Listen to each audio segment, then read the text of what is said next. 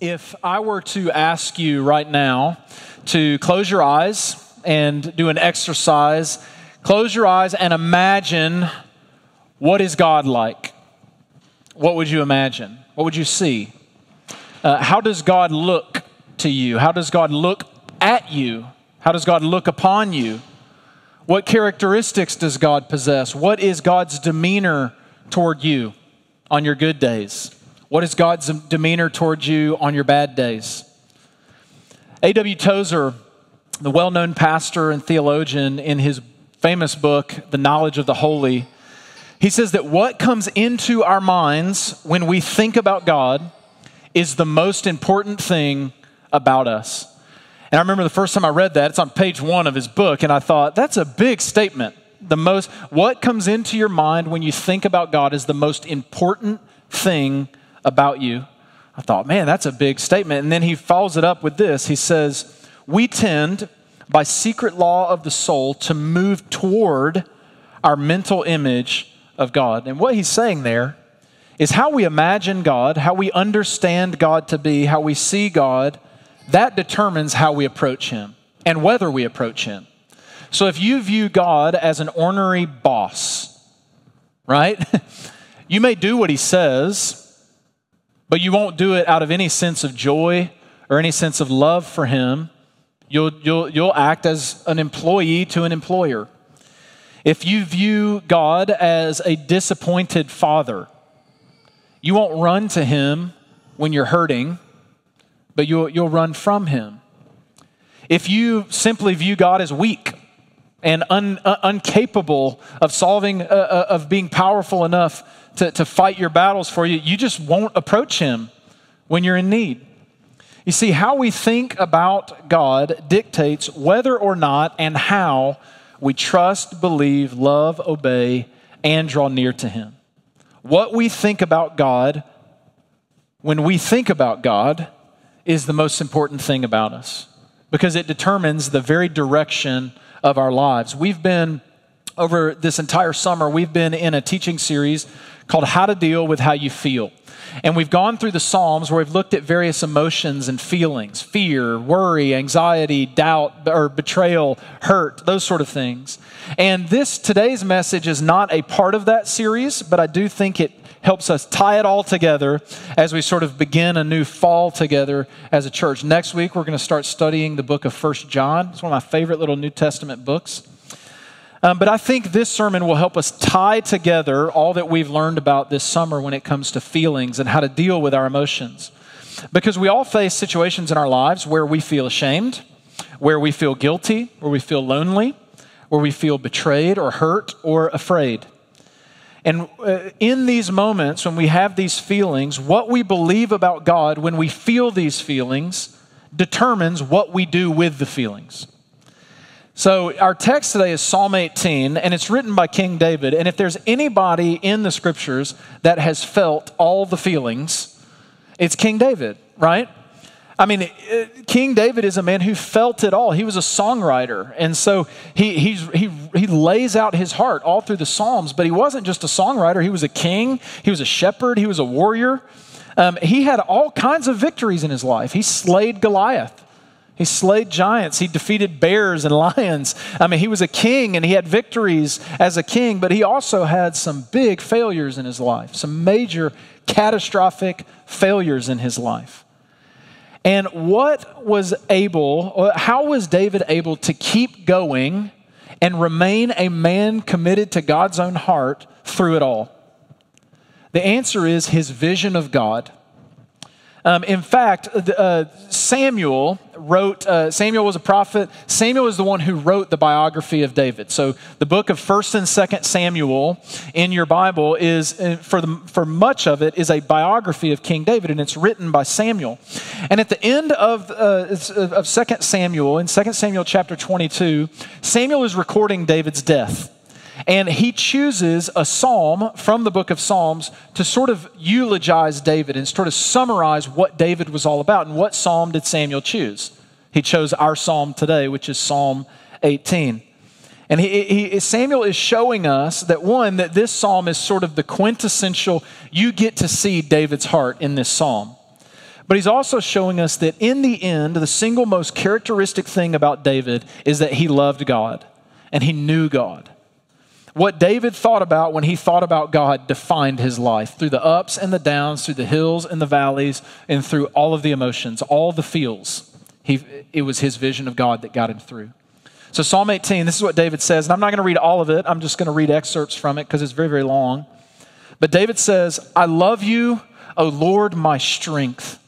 The Lord is my rock and my fortress and my deliverer, my God, my rock in whom I take refuge, my shield and the horn of my salvation, my stronghold.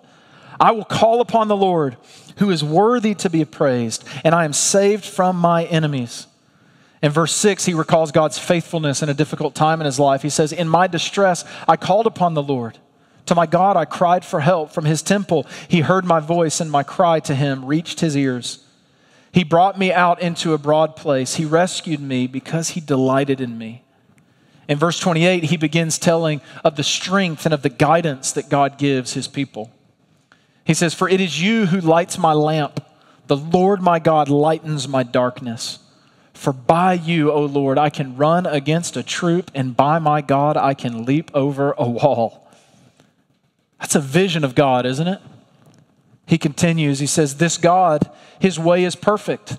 The word of the Lord proves true. He is a shield for all those who take refuge in him. For who is God but the Lord?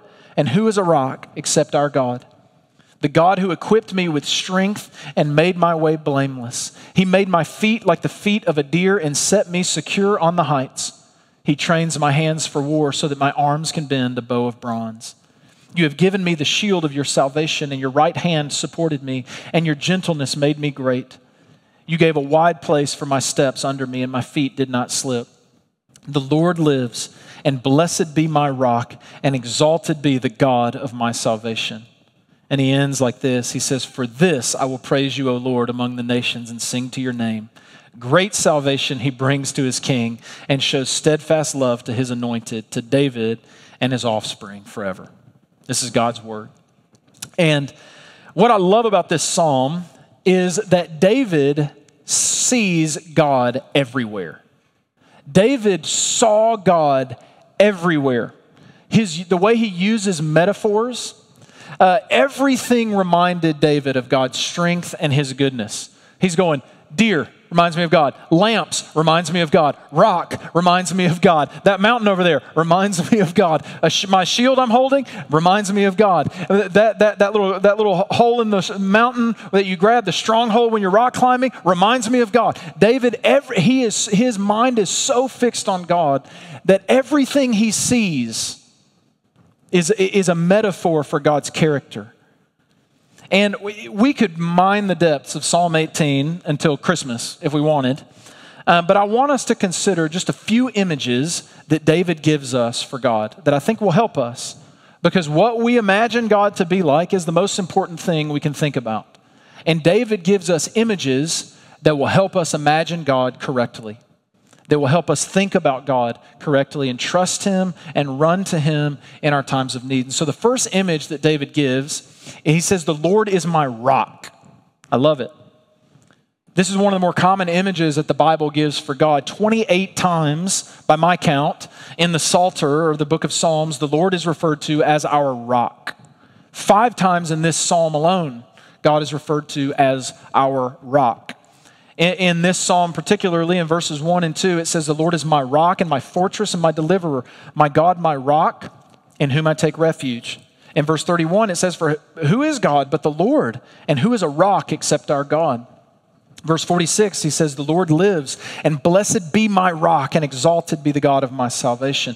In Psalm 62, it's written, truly, God is my rock and my salvation. He is my fortress. I will not be shaken. My salvation and my honor depend on God. He is my mighty rock. Now think about this image for a moment. My in-laws live in western North Carolina. If you've ever been to the Blue Ridge Mountains, you know how incredibly beautiful they are. But you also know how incredibly car sick you can get when driving through the mountains because it winds and it does all of that. But one of the things that always amazes me when I'm driving to my in-laws is the way we have engineered tunnels through the faces of mountains. I mean, the dynamite and the engineering that it takes to blow a hole through a mountain just baffles me. Well, in the ancient world, they didn't have explosives or drills. And so they weren't able to take dominion over the mountains like we are today. You see, in that time, rock was an image of complete stability, complete protection. It was secure. A rock is dependable.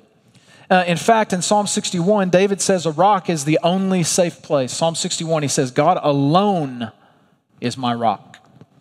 Jesus said, a wise man builds his house upon a rock. See, the Lord is the rock upon whom we build our lives. We build our very lives upon the rock if we are wise. God is the very foundation of our lives that we are to build our lives upon. I mean, we sing the song, my hope is built on nothing less than Jesus' blood and righteousness. I dare not trust the sweetest frame, but wholly lean on Jesus' name. On Christ, the solid rock I stand. All other ground is sinking sand. You see, in many of us, we often spend our lives on we often spend our time building our lives on anything other than the Lord as our rock, don't we? We lay our foundations on all sorts. We build our house upon so many things, don't we? Politicians, politics, leaders, ideologies. We build our lives upon social media influence, perhaps, your job title, your authority, your salary, your possessions, maybe how attractive you are, or your health, how fit you are, how fast you are, how strong you are. It may be your group of friends. I'm with the right group. The right people like me. Your hobbies, skills, achievements, number of kids you have, number of grandkids you have, whether they come home and visit at Christmas, all sorts of things. We build our lives on all sorts of things. And whatever it is, we have a tendency to want to build our lives on foundations that are at best shaky. Politicians will always disappoint you. Ideologies will go out of fashion. Your health will go away in a moment. And it doesn't matter how pretty you are, there are people in the world who don't think you are attractive. Friends are fickle, and they can come and go. So are boyfriends, so are girlfriends. There will always be someone more talented than you. There will always be someone with more prestige or more authority or more money than you. There will always be someone with a nicer house or better vacations than you. Children can disappoint you. Spouses can disappoint you. Churches can disappoint you. These are all good things, right? But if they are the thing that we build our foundation of our lives upon, our lives are built on shaky ground. But if the foundation of your soul and your life and your joy is on God as your rock, even if the other things around you in your life crumble to the ground, your foundation can remain solid. And you'll be able to stand even through 7.0 earthquakes in your life. And the thing is, this is not some random metaphor for David when he says, God is my rock. This isn't just a songwriter using an image to talk about God. David, it was a literal rock that saved his life.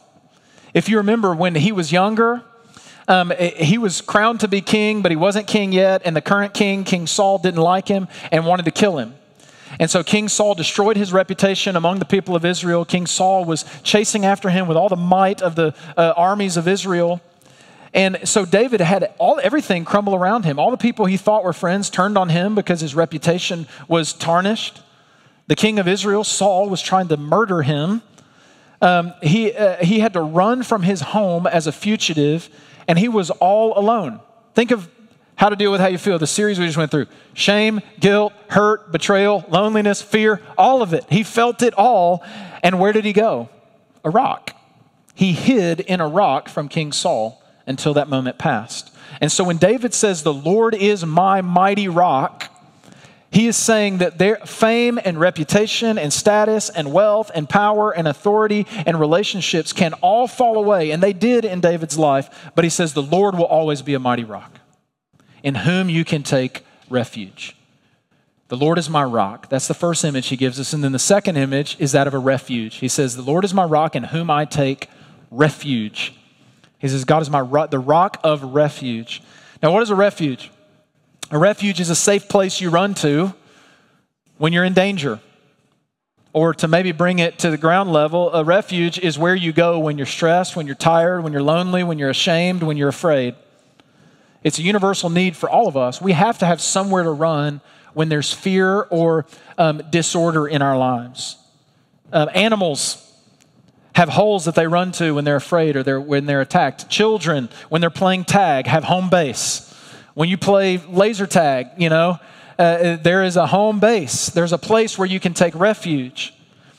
And the refuges that we choose in our lives when we're stressed, when we're lonely, when we're tired, when we're afraid, when we're ashamed, our home bases that we choose, where we run when we feel the things, often reveals our lack of trust in God and reveals that we don't actually view God as refuge. We view other things as our refuge. Pornography, food, isolation, bitterness, gossip. We often think if I can cut someone else down, I will feel safe about myself. We run to television, we run to our phones, we run to alcohol, we run to drugs. Some of those things are good things. Some of them not so much. But when we run to those things to ease our pain and to be our refuge, that's not a good thing. Our refuges, because what they often do is they serve to take our eyes off of God, the thing we need the most. You see, the Psalms tell us, and David tells us, that God is our refuge. Psalm 91, He will cover you with His pinions, and under His wings you will find refuge. His faithfulness is a shield and a buckler. Psalm 61, it says, for you have been my refuge, a strong tower against the enemy. I love that image. Let me dwell in your tent forever where I can find refuge. Let me take refuge under the shelter of your wings. I love how David expands this image of a refuge. It's a strong tower. It's a tent. It's a home. It's a house. But then finally he says, I take refuge under the shelter of your wings. What a beautiful image that our refuge is under the cover, under the wings of God Himself. God encompassing and covering His children and protecting us. In 2011, my home state where I grew up was hit with just a bang, bang, bang series of tornadoes. And it wreaked havoc on part of the state. And in the days that followed, story after story after story came out of parents who physically covered their children with their own bodies as the tornadoes ripped through their homes. And as sort of the rubble was cleared away and as the paramedics sort of did their jobs, we found out that multiple parents throughout the state had given their lives to save their children. This is an image of what Jesus has done for us. So what threatens us? What is the tornado that is coming through our lives? What sends us to our refuges? Shame, guilt, fear, loneliness, hurt. These are our enemies. These are the tornadoes that can wreak havoc on our lives. And Jesus covers us from all of these things. He is our refuge. Like a parent covering their child, God covers us from the effects of these things. Think of our shame and guilt. The shame and the guilt we feel over our sin and over our mistakes and over our failures. Jesus clothed Himself in our sin and died in our place on the cross. He covered us. 2 Corinthians 5:21, for God made Him who knew no sin to be sin for us so that we might become the righteousness of God. What about fear? Jesus endured the very worst thing that could happen to any of us, which is death. And He defeated it. And so we don't have to fear death. Oh, death, where is your sting? We can say because we've been covered by Christ. What about loneliness? Jesus, His resurrection offers us a new life, a life in the family of God, where we have a Father who loves us, who will never leave us or forsake us. We may feel lonely today, but God is with us always. And hurt and betrayal and pain and all of those other things that we feel, the Scriptures promise us that in the resurrection life, Jesus will wipe away our tears. And so when we feel these negative feelings, these enemies of the soul, these enemies of the mind, when we feel these things, we're tempted to run toward despair, right? We're tempted to run toward these refuges that cannot protect us. But if we remember what we know to be true, and what David teaches us here, we know that we have a safe place to run. In Christ, we don't have to be overwhelmed and overtaken by our sin and our failures or even our feelings. The Lord is our refuge. He is our safety. And for those who take refuge in him, David says he is our shield. Verse 30 says, this God, his way is perfect. The word of the Lord proves true. He is a shield for all those who take refuge in him. So third metaphor, image I want you to see is that he is a shield. And you see how they're all connected. He is a shield. The Lord is my shield. Now, when is a shield necessary? I know you're probably thinking Avengers right now and Captain America. Okay. When is a shield necessary? When you're in battle. You only need a shield when you're facing danger, when you're afraid. Genesis 15, God says to Abraham, do not be afraid, for I am your shield. He tells Abraham, keep going forward, keep obeying, keep trusting me, and your reward shall be very great. That's what God told Abraham. And here's the thing about shields. Shields only work when you're walking forward. If you're holding a shield and you're in battle and you retreat and run this way, that shield's not doing you any good. You're going to get shot in the backside. Sometimes following the orders of a king will lead you into a battle. And that's why you need a shield. And sometimes it feels terrible to move forward. Obedience to God's commands can often be difficult. But everything that God calls us to, every scary thing that God might invite you into, everything he calls, every command he demands that you obey, every one of those things, Jesus says, along the way, I'm the shield to help you as you go. You see, when you face the difficult emotions of life, difficult circumstances or situations, you can be tempted to do anything else but keep pressing forward. Often God allows hard things into our lives. And often God calls us into hard things. And when he does this, we may not want to move forward because it's scary. If I gave that away, God, would I be okay? If I brought that person into my life, will I get hurt? Will I be safe? If I obey you, God, how will my life play out? It's scary, but what is your alternative? Retreat? Shield only works when you're going forward. In following God, you must keep moving forward in obedience and trusting that what he calls you to, he will shield you as you go through it. George MacDonald was the hero of C.S. Lewis. If you like the Chronicles of Narnia, it was George MacDonald who inspired C.S. Lewis. It was his favorite author. And a couple of years ago, I read the story The Princess and the Goblin to my daughters. We do bedtime stories every night. We read big, long books together. And a couple of years ago, we read The Princess and the Goblin. And The Princess and the Goblin, it's a story about an 8-year-old princess named Irene. And she found an attic in the room of her castle. So she goes up in the attic, and every so often in the attic, her late great-great-grandmother will appear to her in the attic. No one else sees her, but Irene sees her. And her grandmother is kind. Her grandmother understands her like no one else. She feels safe and she feels loved when she's in the presence of her grandmother. Well, one day her grandmother, Irene's grandmother, gives her a ring. And there's a thread tied to it. And her grandmother says, I am always holding the thread. It will always lead you to me. If you ever find yourself in danger, follow the thread wherever it takes you. And Irene said, how delightful, grandmother, because I know it will always lead to you. To which the grandmother says, yes, it will lead you to me, but it may seem a very roundabout way, but you must never doubt the thread. Because while you hold on to the thread, I'm holding on to it as well. And so a few days later, as you can imagine, this is a children's story, adventure, and excitement. A few days later, a goblin shows up in her hallway at night. And so Irene grabs the ring and she begins following the thread. And the thread doesn't lead her to the attic, but it leads her out of the castle. And it leads her outside. And it actually takes her into a cave of goblins where she encounters many dangers along with her friend Curdy.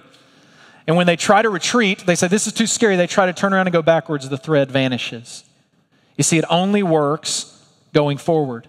So they continue following the thread forward, and it leads them, after many trials and tribulations, it leads them back to her grandmother. See, the thread proved itself trustworthy because Irene's grandmother was always trustworthy, but it only worked moving forward.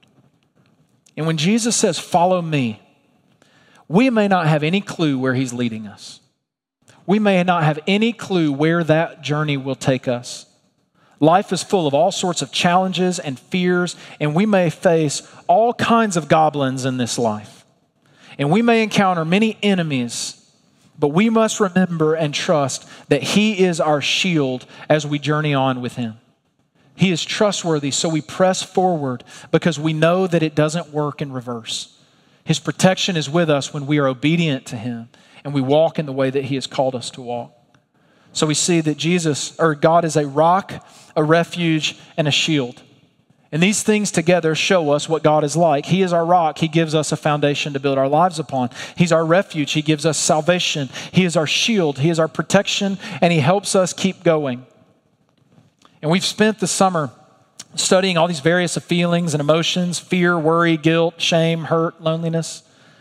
And when you come up against those feelings, those enemies of our heart and soul, what you believe about God will dictate how you move forward when you feel those feelings, and whether you find victory in God or whether you seek refuge in something else. And the truth is, you may feel a certain way, and those feelings are real and they are valid. But what you must know, and what we know about God ought to be stronger than what we feel about the life we're living, is that God is our rock, he is our refuge, and he is our shield. One last metaphor that David uses in this passage is he calls God the horn of our salvation. And I did a bunch of research this week on what the horn of salvation was, and for me to really explain that would take 30 minutes. So that's another sermon. I'll save that for later.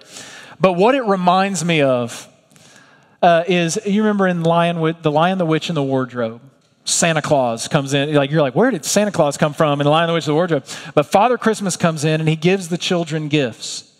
And he gives Queen Susan, do you remember what he gave her? He gave her a horn. And Father Christmas said, whenever you are in danger, you blow on this horn and salvation will be near. And God is our rock, our refuge, and our shield. All those things put together tell us that he is our salvation. But he's only our salvation if we call upon him. The scriptures say that if you confess with your mouth that Jesus is Lord and believe in your heart that God raised him from the dead, you will be saved. So this is what we see in the scriptures, is that God is all these things, but he is the horn of our salvation. In Luke chapter 1, Zechariah says that Jesus is the ultimate horn of our salvation, and it's him we must call on if we want to experience all these beautiful characteristics of God. So if you've never called upon Jesus today, I invite you, you may feel like you're getting buried by all your feelings and by all your circumstances and all your situations. Maybe you are living with shame and guilt and wondering if God could ever love you, forgive you, welcome you. I want you to remember that not only is he our rock, our refuge, and our shield, but he is our salvation. And we must call on him, and salvation will always be near, because he is faithful and just to forgive us of our sins and cleanse us of all unrighteousness. Let me pray for you, Crossroads. Father in heaven, we thank you for the truth of the gospel, that your son Jesus came and has made a way for us to take refuge and shelter in you, and that Jesus has covered us by clothing himself with our sin and dying on the cross for our sins, and then clothing us with his righteousness. And God, you are our shield. You have given us your Spirit and promised that if we obey you, your Spirit will be with us, and that you will lead us and that you will guide us. And so, God, we trust in you today. And God, I pray that that we will call upon you as the horn of our salvation. And it's all these things we pray in your name. Amen. Would you please stand?